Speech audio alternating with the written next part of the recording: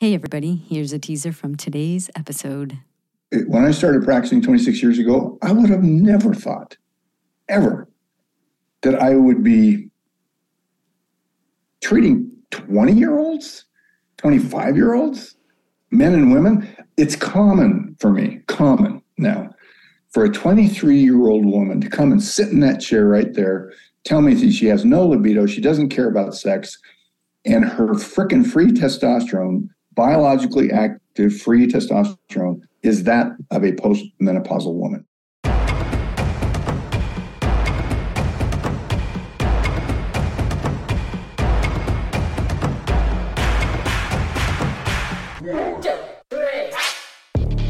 Welcome to the Mindful Medicina podcast. I'm your host, Dr. Jeanette Daniels. I'm a naturopathic medical doctor on a mission to inspire a renewed confidence in the intelligence of the human body. And joining the conversation today is my friend and colleague, Janelle Hartman, lymphatic and colon hydrotherapist, esteemed yoga teacher of teachers, and the co-producer of this show. Dr. Todd Cameron is a naturopathic physician and co-founder of Cameron Wellness and Spa in Salt Lake City, Utah. Dr. Cameron obtained a nursing degree from the University of Utah College of Nursing in 1990. He went on to earn his doctorate in naturopathic medicine from the National University of Natural Medicine before completing a residency at Portland Naturopathic Clinic and an internship at McKay D Hospital in Ogden, Utah. He has more than 25 years of experience providing alternative medicine to treat a wide range of acute and chronic conditions. Dr. Cameron holds a deep respect for the conventional medicine and recognizes that while it is often necessary, it is not the only solution. In 1997, he founded the Cameron Wellness Center with the goal of giving individuals a positive choice in their health care through natural alternatives for treatment. Dr. Cameron specializes in treating PMS, menopause, hypothyroidism, pain syndromes, chronic fatigue, fibromyalgia, colds, migraines, cancer, flu, minor injuries, and more. By using skillful techniques and modern technology, he provides many cutting-edge therapies and services, including naturopathic medicine, IV therapy, bioidentical hormone replacement therapy, platelet-rich plasma injections, and pain management solutions. Welcome, Dr. Todd Cameron. I'm so excited to have you today. How are you? Thank you. Dr. Cameron was my residency mentor, and I was with him for 2 years in Salt Lake City, Utah, and I learned so much. In fact, everything that I do in my work now has to do with, my time there and the skill set that I gained there, probably more than medical school. So we wanted to have you on today because we want to pick your brain on the hormone front, because we just did an episode on testosterone and we titled that basically to T-shot or not.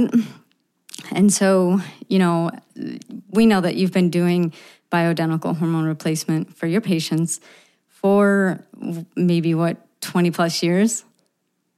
Oh, yeah. Mm-hmm. So, yeah, 20. Mm-hmm.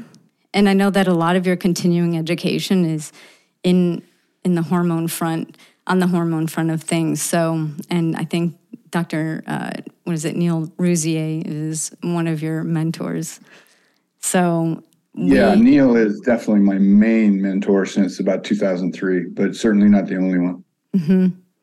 Yeah, and so I know that he sees things a certain way and that you value his perspective, and this is how you counsel your patients on hormones.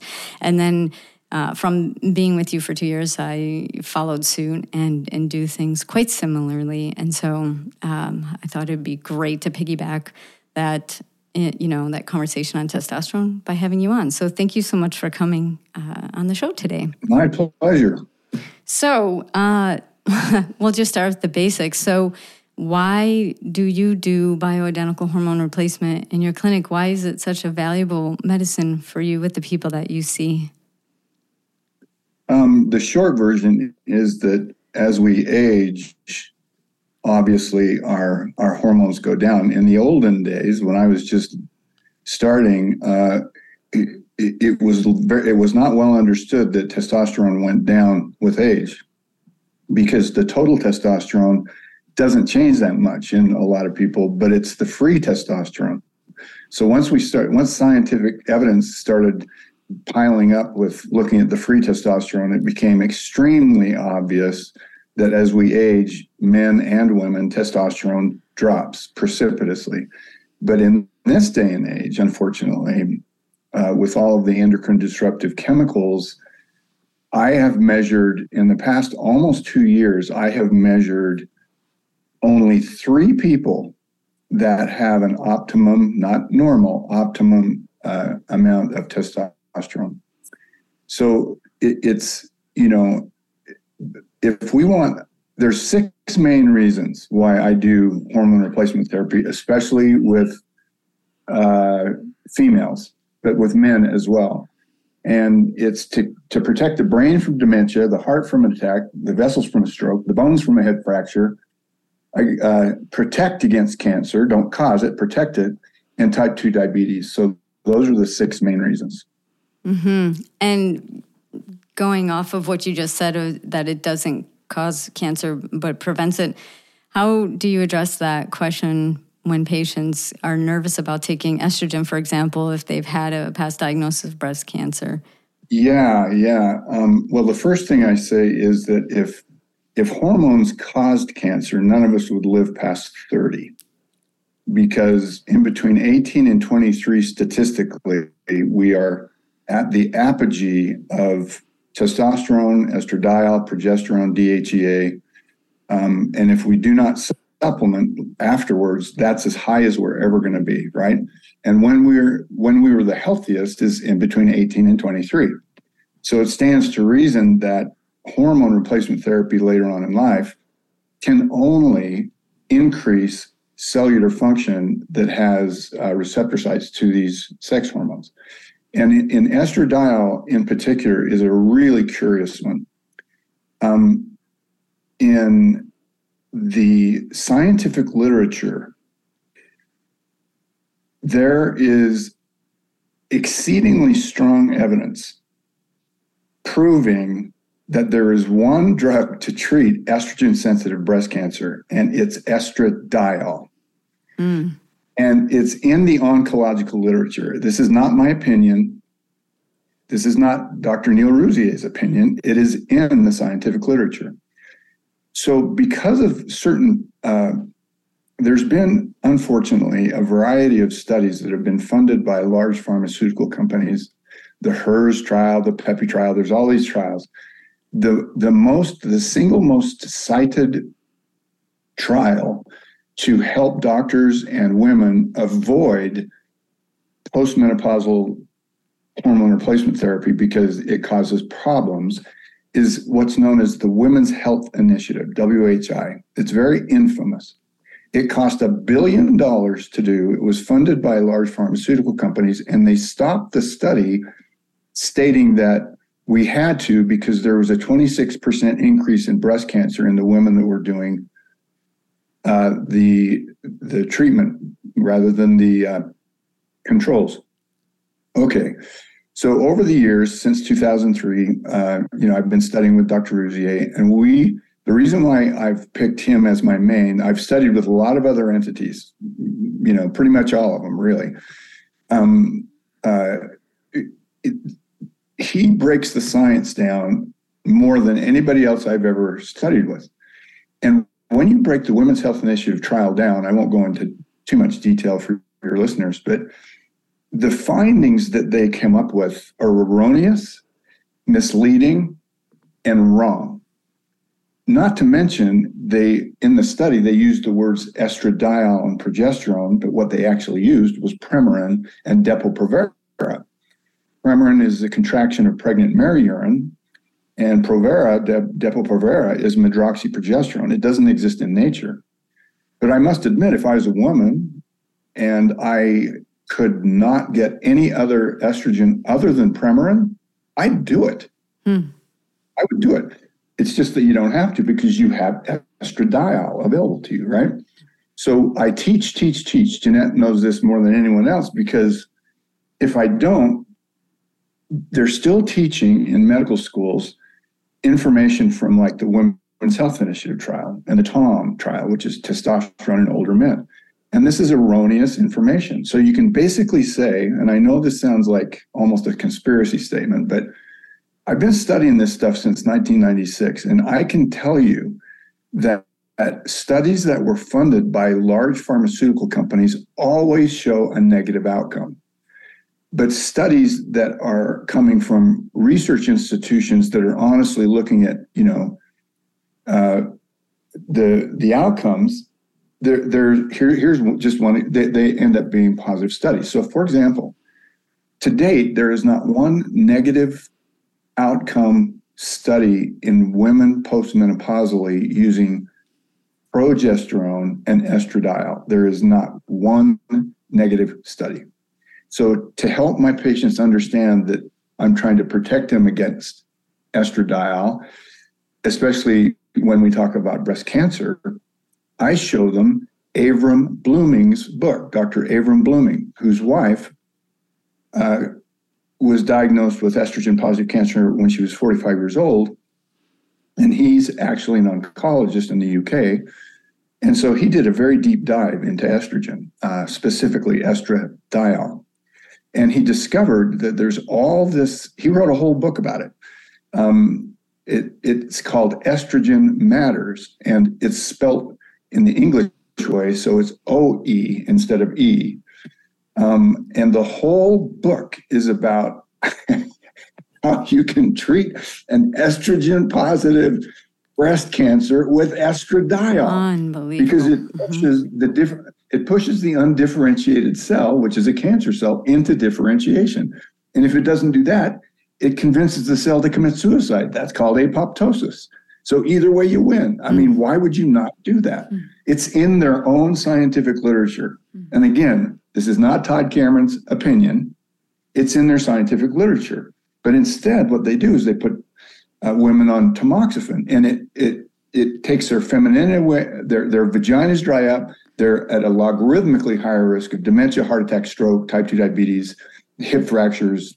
It's horrible. It's absolutely horrible. But do you think that you can convince an oncologist to give an estrogen-positive breast cancer patient estradiol? Nope. Right. No. Nope. Yeah. But it's in their own oncological literature. Wow. Okay. So, I mean, that is a really awesome, I guess, standpoint, and explanation for why and how estradiol specifically is not dangerous for causing breast cancer or increasing risk of it. In fact, sometimes can even help heal that. So what do you think is the number one reason that people come in to see you for hormones? Is it because you have more of the menopausal aged clientele coming in, or are you finding yourself treating people who are premenopause or how about the men? What are you doing? Why, Dr. Tennille, are you suggesting I'm getting old? If you are, I am too. I am getting old, yes. No, you know as well as I do, after having worked with me, it's word of mouth. I mean, when people start feeling and looking better, when their sex drive comes up, when they realize that they can actually grow bone, that their bones aren't getting thinner, and some people actually even getting thicker, not even being maintained, but thickening. They're thinking more clearly. They have a more zest for life. The word gets around, and one family member tells another family member, one friend tells another friend, and before you know it, they're coming in very curious about hormone replacement therapy. And then, of course, that brings up the conversation about what type of science is out there and what is very meaningful and what is misleading and all that. So it comes down to education. But it's, and you know this as well, Dr. Daniels, because you spent 2 years with me, I am very passionate about what I do. Mm-hmm. And the reason why I'm passionate about what I do is because it works and it helps people go longer and stronger. I just tell people, look, I want you to be on your game until about 2 to 3 weeks before you gain your wings, and then you go down fast. Just get out of here, you know? But until that time, you know, I want that sparkle in your eye and that little bump in your step. Mm-hmm. Yeah, and I know from working with you that you have a route of administration that does not involve pellets or injectables. And so I wanted to ask about that because that's sort of the buzz conversation going around these days is, you know, hey, can I get some estradiol in a pellet? And, you know, will this testosterone shot work better? What is your motivation for, you know, offering the testosterone in cream as opposed to a pellet or a shot, for example?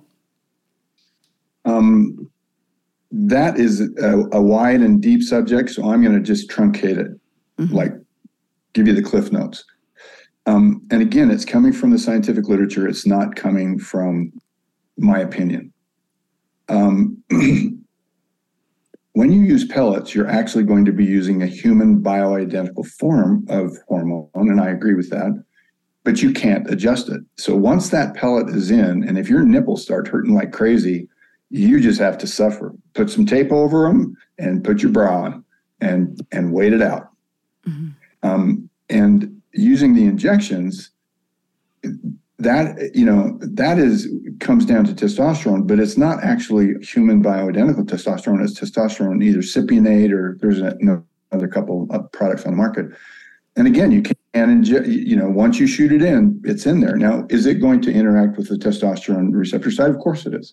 And it will, but it's going to spike. You're going to have a lot more.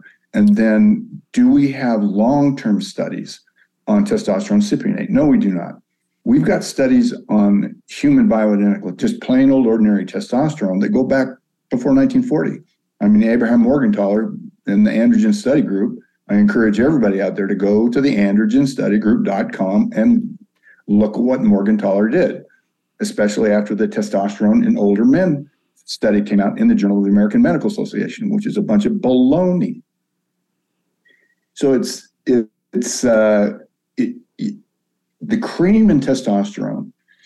So what I'm trying to do as someone ages is I'm trying to emulate their 23 to 25 per year-old self. And one of the best ways to do that with testosterone is to do a cream twice a day, which you absorb. I actually encourage women, if they're not allergic, to use it in the vulvar area, and I encourage men to use it in the scrotal area if they're older. You know, we can differentiate an older to a younger man treatment because that's completely different. But you know, as we're aging, and in a woman, it is and this again, it's the scientific literature. It's not my opinion. It's the oral estradiol, not the transdermal estradiol.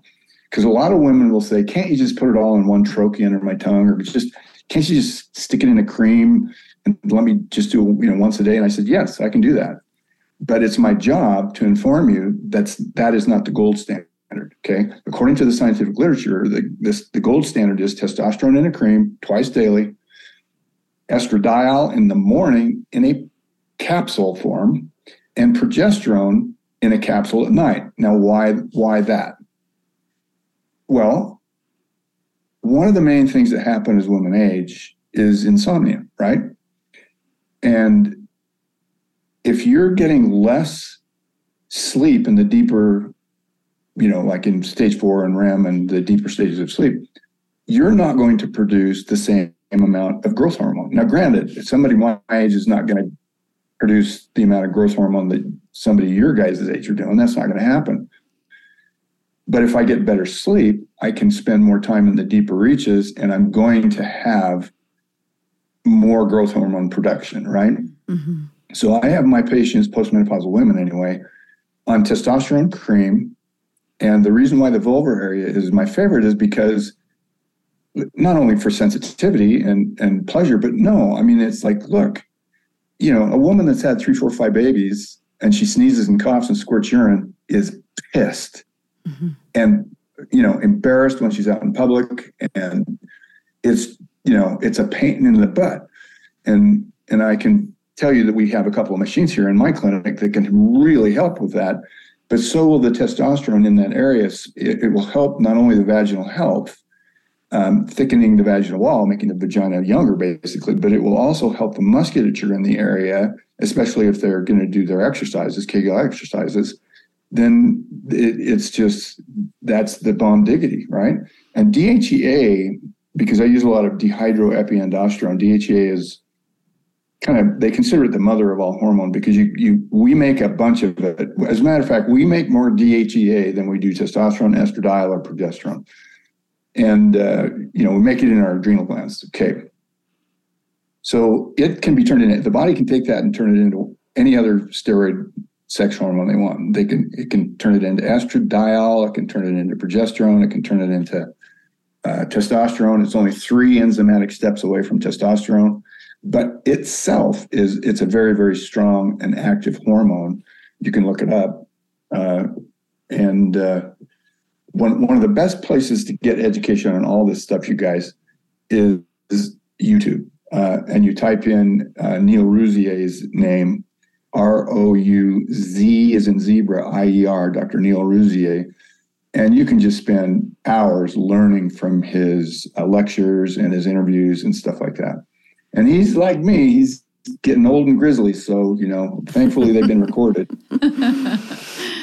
Talking about sleep, I have male patients who are in andropause. They definitely don't get any good sleep. Would you ever prescribe progesterone to male patients? And if not, why not? Absolutely not. Because there is one camp, I call them camps, right? So I'm part of the Rouzaian camp, but I've also studied with Professional Compounding Companies of America and American Academy of Anti-Aging Medicine and Life Extension Foundation, and even Terry Hertog from Belgium. The Hertogs back in the 90s were huge. And others. I just found Neil in 2003, and after at 10:30 in the morning on a 2.5-day thing, I called my wife and I said, okay, I found my guy, because he does the science like nobody I've ever met, right? And again, this is the literature, this is not my opinion. Progesterone in you guys, in women, is anti-inflammatory. But in men, it's inflammatory. So I learned from, I think it was, maybe I shouldn't drop names at this point. When I was at one of the camps years back, and then after talking to some of my compounding pharmacies, I learned that a small dose of progesterone in men will increase testosterone production. Well, but it's a freaking precursor to everything. So sure. The problem is, I don't want to cause more inflammation in men. So I don't use progesterone in men. I was very tempted many years ago after talking to a compounding pharmacist that I have a whole lot of respect for. And I didn't start doing it, but at the next conference with Neil, I pulled him aside and I said, hey, can you address this? And he goes, oh yeah. Because it was starting to be kind of a thing. And that was coming from one of the camps that are big into saliva testing rather than blood testing, which is, I think, another thing you guys are going to want to know about. But so it basically is not, it's anti-inflammatory in you guys, but in us, at men, it's a problem. Even in small doses, it can increase inflammatory response. Okay. So the estrogen, the estradiol specifically, we know that it helps reverse atherosclerosis and prevent it. And so my question was, we know that is in oral form, all the research on that. Would you say that pellet form of estradiol would have the same cardiovascular protection or no? I don't have an answer for that. I've never seen any research on that I'm aware of. I was just going to say, to clarify, the pellet is something that is inserted into the flesh. So this is just for listeners that may not be familiar. It's like a shot. Okay. It's an injection. They impregnate the pellet with the hormones, and then they inject it in there. I see. Thank you for the clarification.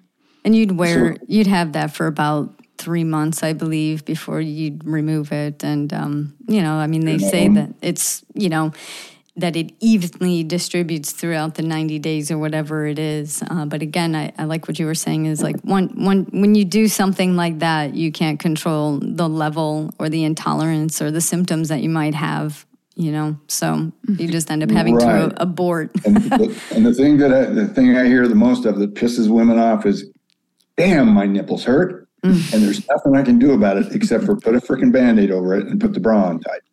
And if you'll allow just one more explanation for our listeners, atherosclerosis, please define. Oh, plaque in the arteries. There's arteriosclerosis. Yeah, there's two forms. There's athero and arteriosclerosis. One of them is hardening of the arteries with calcium. By the way, we're taught, when we went to med school, we were all taught a woman, especially if she's aging, postmenopausally, should be taking, what is it, Jeanette, 12 or 1,500 milligrams of calcium a day, something like that. And Dr. Tom Levy, Levy, Dr. Tom Levy wrote a whole book on this called Death by Calcium. Oh. And it shows that the calcium you take supplementally does not end up in your bones. It ends up in your arteries. So one form of arterial plaque is inside of the wall of the artery, and that's hardening of the arteries. And do you remember in med school, I don't know, I TA'd anatomy for 2 years in med school. And when you're removing an aorta from a cadaver to teach the students, like what tubes are on where, people with hardening of the arteries, you take your big, the scissors we used to use as an EMT. I was an EMT, and to cut clothes off, the big tough scissors, and you have those in the lab to cut the aorta, and it sounds like you're cutting through glass. And so you don't want the calcium in the frickin' arteries. You want. Yeah, I never prescribe calcium.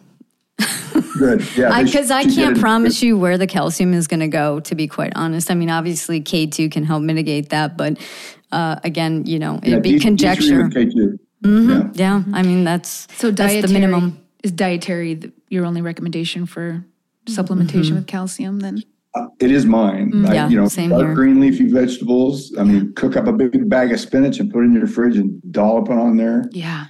I mean, there's probably certain forms of calcium that people wouldn't, but I don't know.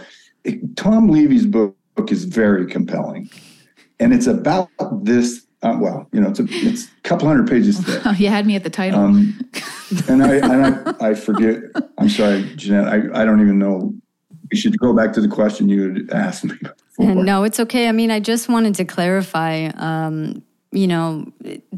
I guess the cardiovascular protection profile of oral estradiol relative to pellets. And so, and I guess you answered it. You said, we don't really have any evidence or research to indicate that the pellet version of estradiol would have a cardiovascular protective profile at this point. Not that I am personally aware of. I'm not saying it's not out there. I'm just not aware of any of the data. Yeah, it's just a convenient method, putting the pellet in, and a lot of people love that because they can just get going and go to work and deal with life and not have to worry about putting, I guess doing the oral prescription every morning, et cetera. So it was definitely something that I wanted to come to the answer to, and I think we'll have to wait for the research to come out on, how protective the pellet is for women. Sure. I will say one thing, because I do have a lot of women that have concerns about how much they spend per month on their hormone replacement therapy. And I fully understand that. And in these individuals, I will certainly condescend. I will do whatever they want me to do. I don't do the pellets in my clinic, but if they want me to put all of the hormones into one delivery, like an under the tongue troche or a cream, if that's the only way that they can do it, that's a lot better than not doing it at all. Mm-hmm. It's a whole lot better than not doing it at all. You're at least getting some brain, heart, vessels, and bone protection.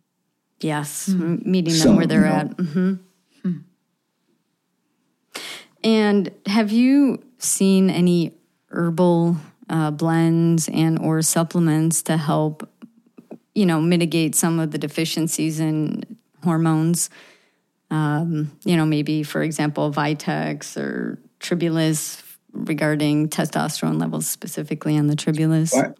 Vitex is great. I use Vitex in young adolescent women that have PMS. That's where I start. If that doesn't work, I'll go to progesterone because progesterone is incredibly safe for, like even in high doses. In the herb, so I will, occasionally what I will do is I'll get a woman that is like, for whatever reason, this happens less and less as I get older, but they just don't want to use any pharmacological anything, even if it's naturally, quote unquote, human bioidentical hormones. They don't want to do it. And it's like, well, okay, Dong Quai, Black Cohosh, Vitex, Maca, Shadowberry. Yeah, that'll help with the hot flashes and night sweats and stuff like that. Mm-hmm. But it's not protective. So I've never ever seen any herb in a aging woman restore. And I know what I want my numbers to be. I know what's protective, right? And most people can get there. Some can't. Testosterone can cause cystic acne in people, even if you're 65. And if you have a susceptibility to that, that's a bummer deal. I got to keep those levels down a little bit. But which brings me to another point I want to bring up, why I adjust up slowly. But especially when it comes to testosterone, we are not in Kansas anymore when it comes to testosterone. We have so many bad chemicals in our environment that I mentioned before. 3 people in almost 2 years that have an optimal amount of thyroid. I mean, that's ridiculous, right? Because normal doesn't equal optimal. Mm-hmm. And there is no such thing as normal range of testosterone in either men or women, because the levels over the years have come down so much. Because when you do a bell curve in a 90th percentile to find your reference range, so guess what a reference range from LabCorp is in an adult woman your guys' age? 0. It starts at 0.0. Mm-hmm. It drives me nuts. That pretty much says everything. I know. I'm like, oh, normal 0? Okay. Wow. Thanks. So guys that are young and want to have families, they're 20, 21, 25, 27, 12, whatever. I won't put them on testosterone. And the reason why is because it will decrease spermatogenesis. And from the 1950s till now, we're at about, 50, 60%, something like that. I don't even know. I haven't looked into it for about 10 years, so I don't even know where we are, but it's low. And if I give them testosterone, it's going to take over for their testes, and then they're going to produce less sperm.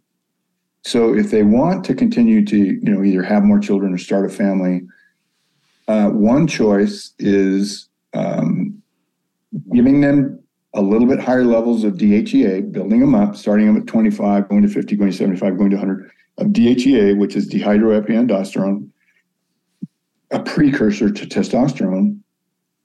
And the best herb, and Tribulus is great, fenugreek is great, but the best one I found is Tongkat Ali. That seems a combination of Tongkat Ali daily and DHEA tends to bring the younger guys, 20, 25 years old.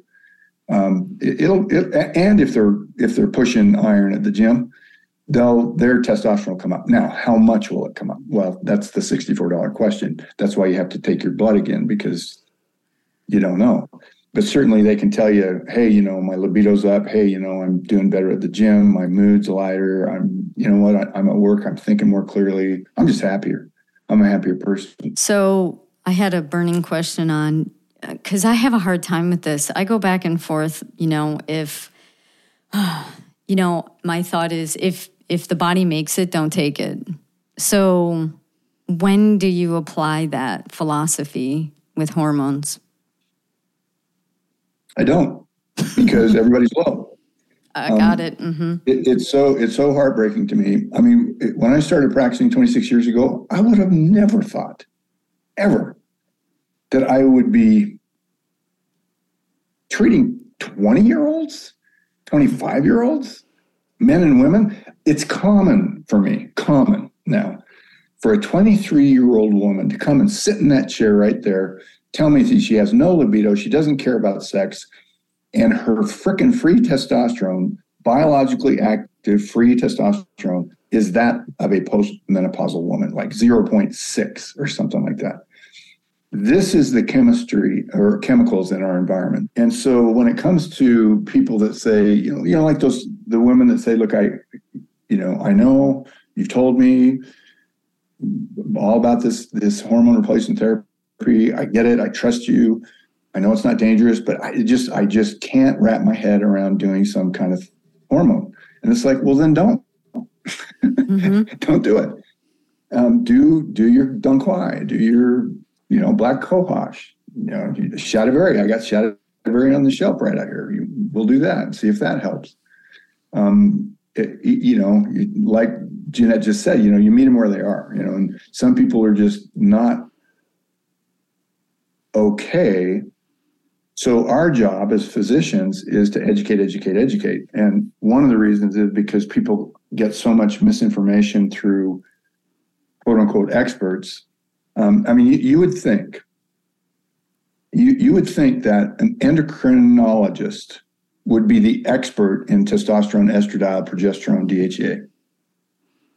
No. Mm-hmm. No, not unless they have studied it, like Neil has and others. Then they're not. Mm-hmm. They will tell you they are, but it's consensus bias. It's just like an oncologist saying, no, I got to put you on tamoxifen. You can't touch any estrogen. It's like, well, have you read your own studies on estradiol? What are you talking about? Well, let me tell you, but they don't ever ask that, do they? And then when you put them on bioidentical hormones and their levels go into optimal range, the endocrinologist is freaked out, saying they have too many hormones. That's why. But they feel great. My patients don't. You're like, yeah, and don't share this. They feel great. They're a lot healthier. Yeah. Yeah. Mm-hmm. So do you do when you test for hormone levels, are you a fan of serum or saliva for testing? I'm a fan of serum only because, I have two colleagues that I graduated with that work with the major saliva company up in Oregon, and I have a lot of respect for those people. But in the medical literature, there is no correlation between saliva and serum levels. But we have studies in serum levels that go way back into the early 1900s. So we don't have that same amount of studies in saliva. And the other thing about saliva is, I remember reading a study, many years ago, and it was just a one-person progesterone saliva study, but it wasn't really even a study; it was just a report. But after that, I started looking around and found more similar quote unquote reports. And you can give a woman who has very low progesterone one dose of progesterone, and her saliva level will stay high for days. The people that prefer saliva, their argument is, well, it's a better representation as to what is in the tissue than the serum study. Well, Neil's been looking into this for 30 plus years, and we can't find any evidence to corroborate that, like to show that. And if I can't find, but I will say I do salivary testing, not all the time, but I do it, especially with cortisol, but I do it even with hormones if certain things are happening, if certain weird stuff's going on. But there's just no strong evidence, and there's no correlation between the serum and the saliva. And so I find that physicians and pharmacists that are on the saliva side of things underdose. But they all think I overdose. Yeah. Well, good. Let them think that. Because in the famous words of Jackie Chan, I don't give a shit. I mean, you're treating the person, not the lab work anyways. And so, I know that Dr. Ruzzi has said before, if I told you how much thyroid medication I had my best friend on, I'd probably lose my license. Yeah, that's true. That's true, especially with T3 and testosterone, because testosterone it's a scheduled medication, so it's a controlled substance, and so that's why I have to educate, because the reference ranges are so ridiculously low that when you're treating somebody and trying to get them to a quote unquote optimal range, on paper it looks like they're all high. Well, so you ask the patient how they're feeling, not only about their libido and their mood and their cognition, but you're also asking them, well, have you been starting bar fights? Do you get pissed off at people? Are you pushing people the wrong way? Are you rubbing them raw?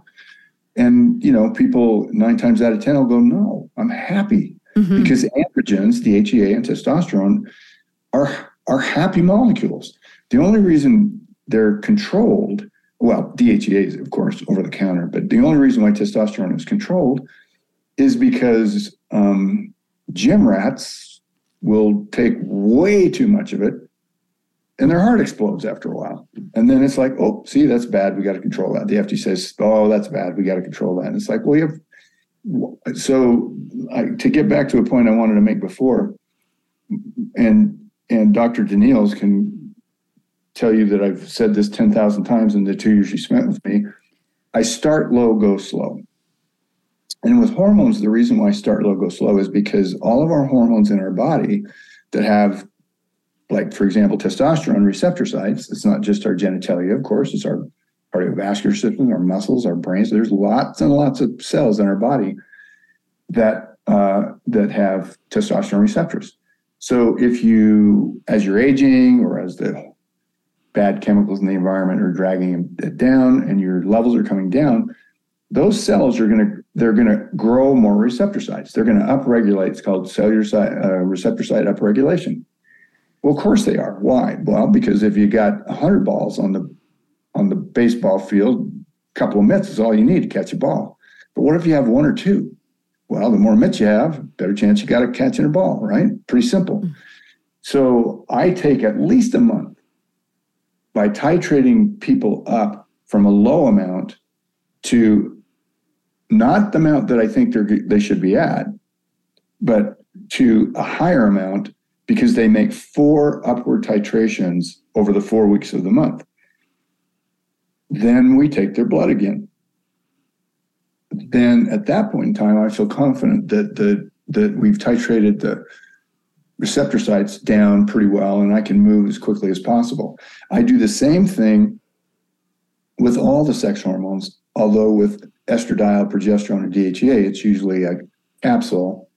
I will sometimes put DHEA in the testosterone, but I discovered, this is something I just discovered not a year ago. So I have people that live out of the country, and so they'll want 6 months worth of testosterone because that's all we can prescribe, right, Jeanette? Mm-hmm. You can't. Yeah. Because of the FDA. And then we have to test their blood again. But DHEA will degrade in some of these bases. And I didn't really realize that. I think you're good for 1 to 3 months is no problem, but you go 4, 5, 6 months and the DHEA it goes down. So for those individuals that live out of country or that, like to fill 6 months at a time, I just have them buy DHEA over the counter. Yeah, in capsules. The grades and the creams. So I get this question asked all the time. Okay, well, it's this is great. I'm ready to do this bioidentical hormone replacement therapy, but will I need to be on this forever? Yep. No, not forever. Just till you die.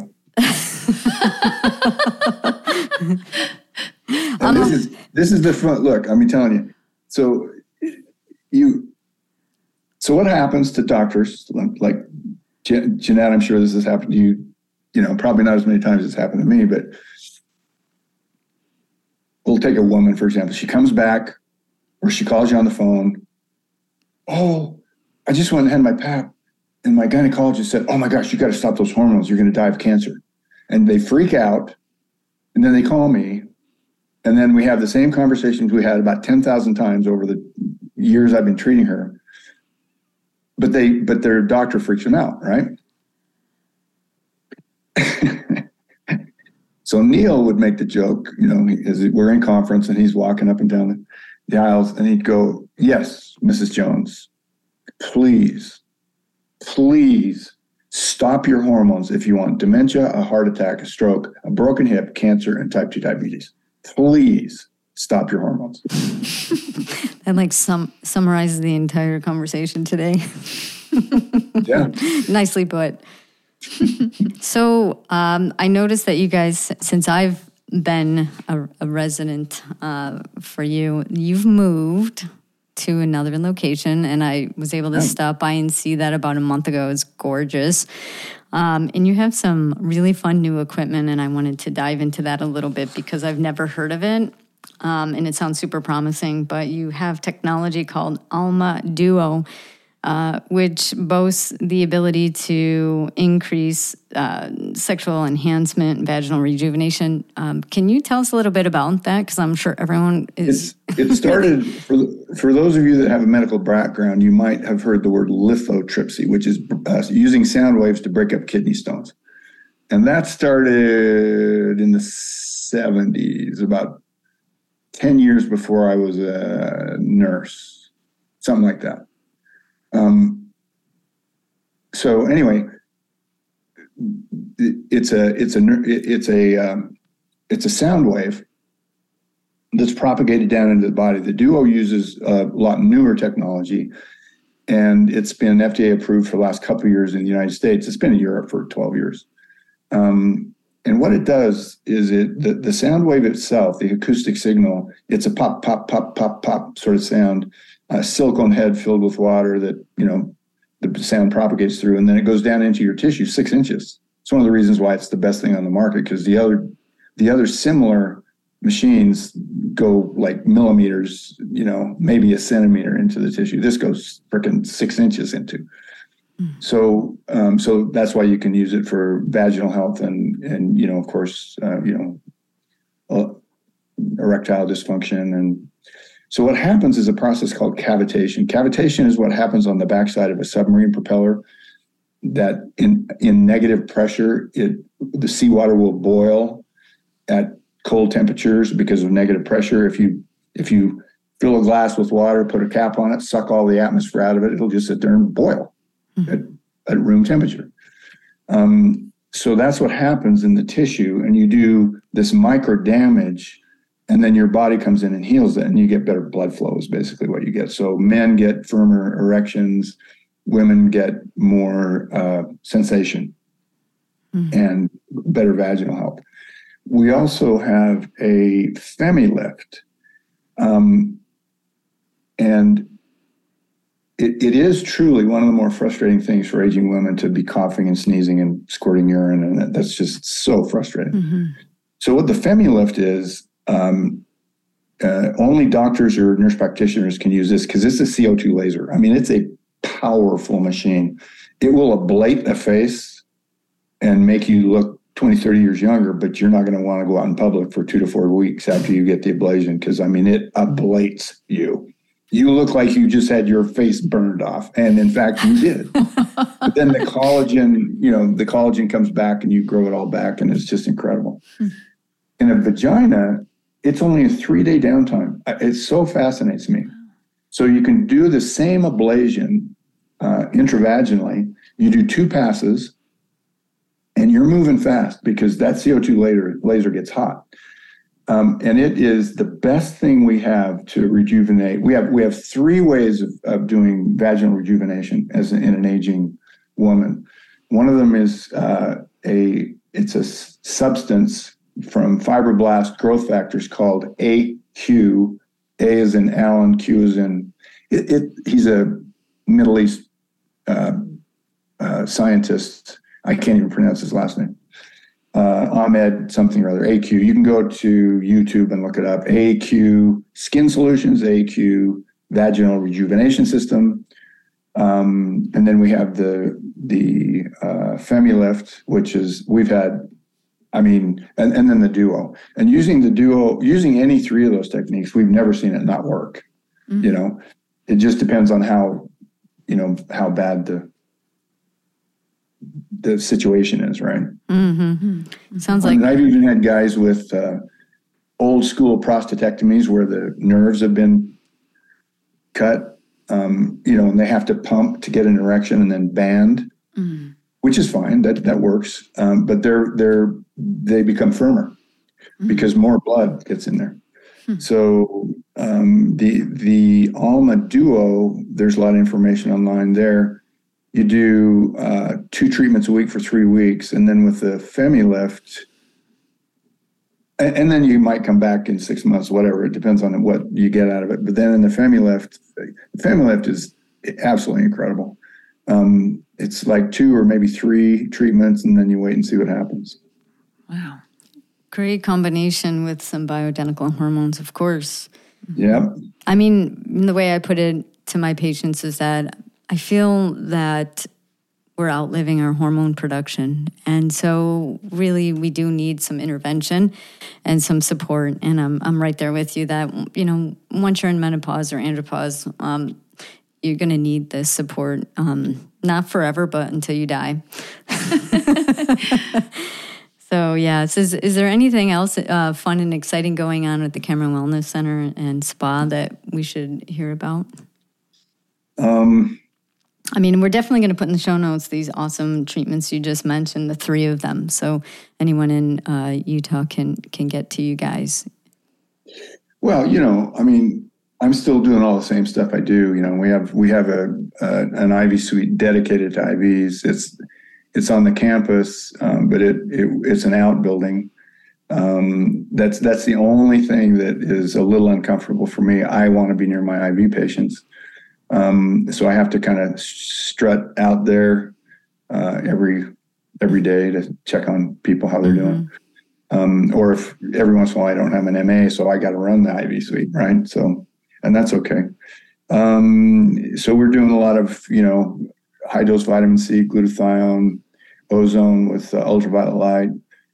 We're treating a lot of people with long haul COVID. It's not that hard to treat, if you ask me. And, who knows what any kind of acute or chronic illness tends to be, we can, generally speaking, we can kick it out of the park. There's a few problem children. There always are, but not many. Yeah, you have an extensive IV program there and tons of options there, and everything I learned about IV, I learned from you. So I want to thank you. Hey, did you want to know about hot flashes before we go? Yeah. Can we go into it's the nemesis for women, right? In menopause and, perimenopause. So what the heck is happening there? What causes it? Well, so it's a vasomotor response, right? And the process originates in the hypothalamus. There's these neurons they call them candies. I'm not making that up because it's kisspeptin. I'm not making that up either. Kisspeptin, neurokinin B, dinorphin, and they play a role in temperature control. So to keep your temperature controlled, estradiol, usually estrogens, and neurokinin B, they want a certain balance. And, when you age and your estradiol production goes down, you get out of balance.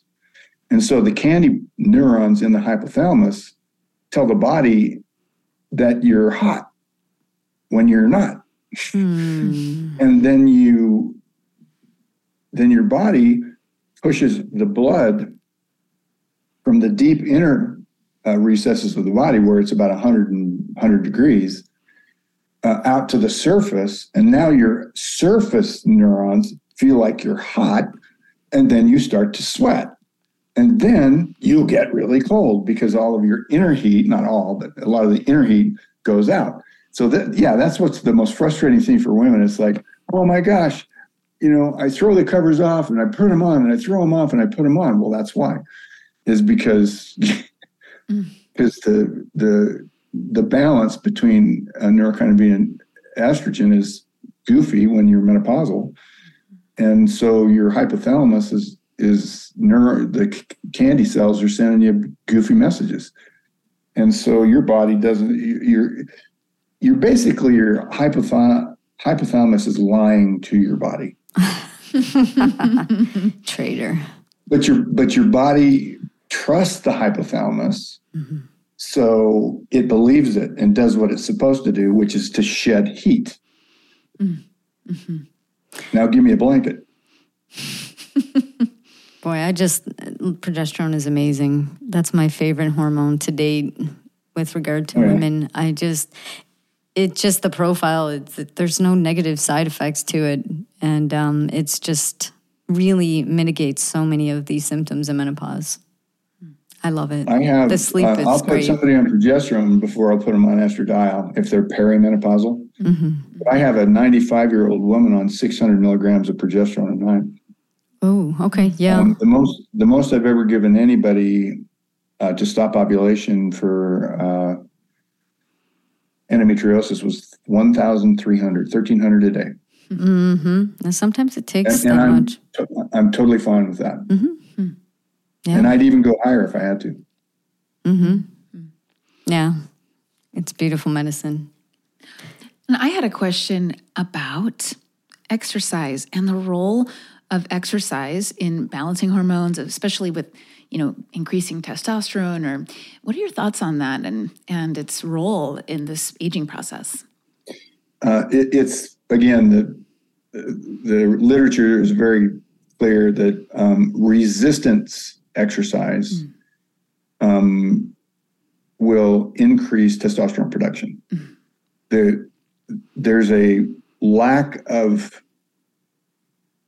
There's a reduction in return on that as you age.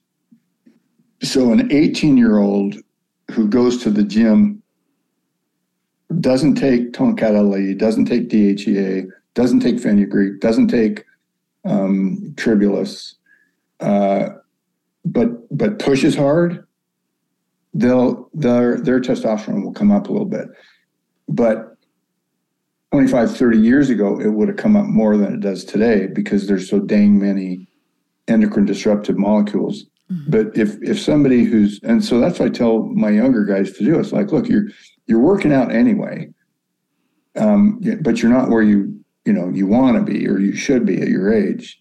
So just, add a little, I start with DHEA and then Tonkat LE, and then there's a couple of products on the market. I don't sell them here. With the fenugreek and the Tribulus. And then there's I think some amino acids and stuff in there too. And I mean, it does, for sure, it does increase it. But again, when we start talking about reference ranges, normal ranges, and optimal ranges, you know what I'll do more times than not, you guys? If it's a young man who's got a steady job, wants to have a family, and can afford it, I just prescribe Pregnal. I just prescribe human chorionic gonadotropin injections every day.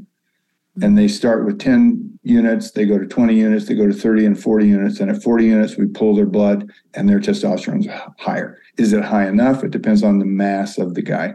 If the guy's my size, 157 pounds, soaking wet, probably that's all he needs. But if he's twice my mass, no, he's going to need more HCG, human chorionic gonadotropin. But I mean, it works great because it increases spermatogenesis. It increases their ability to start the family that they want. Mm-hmm. Mm-hmm. It's just twice as much a month or more. Yeah, and bioidentical hormones in general aren't covered by insurance, so that's That's a tough thing. That's sort of a limiting factor when it comes to some of my patients is, they're on the hormones for a few months, 6 months, a year, and they're like, I just can't afford it anymore. So someday I hope that changes so people can get the medicine they need and have it covered. But that's a pipe dream, perhaps. You think that, yeah, you think. You would think. Yeah. Okay, thank you so much, Todd. Yeah, thanks a lot. Sure. That was amazing. That was fun. Yeah. We hope this conversation has empowered you. Remember, you are unique and you are a miracle. Your body doesn't make mistakes. It responds perfectly to an imperfect environment. Until next time, go get that life.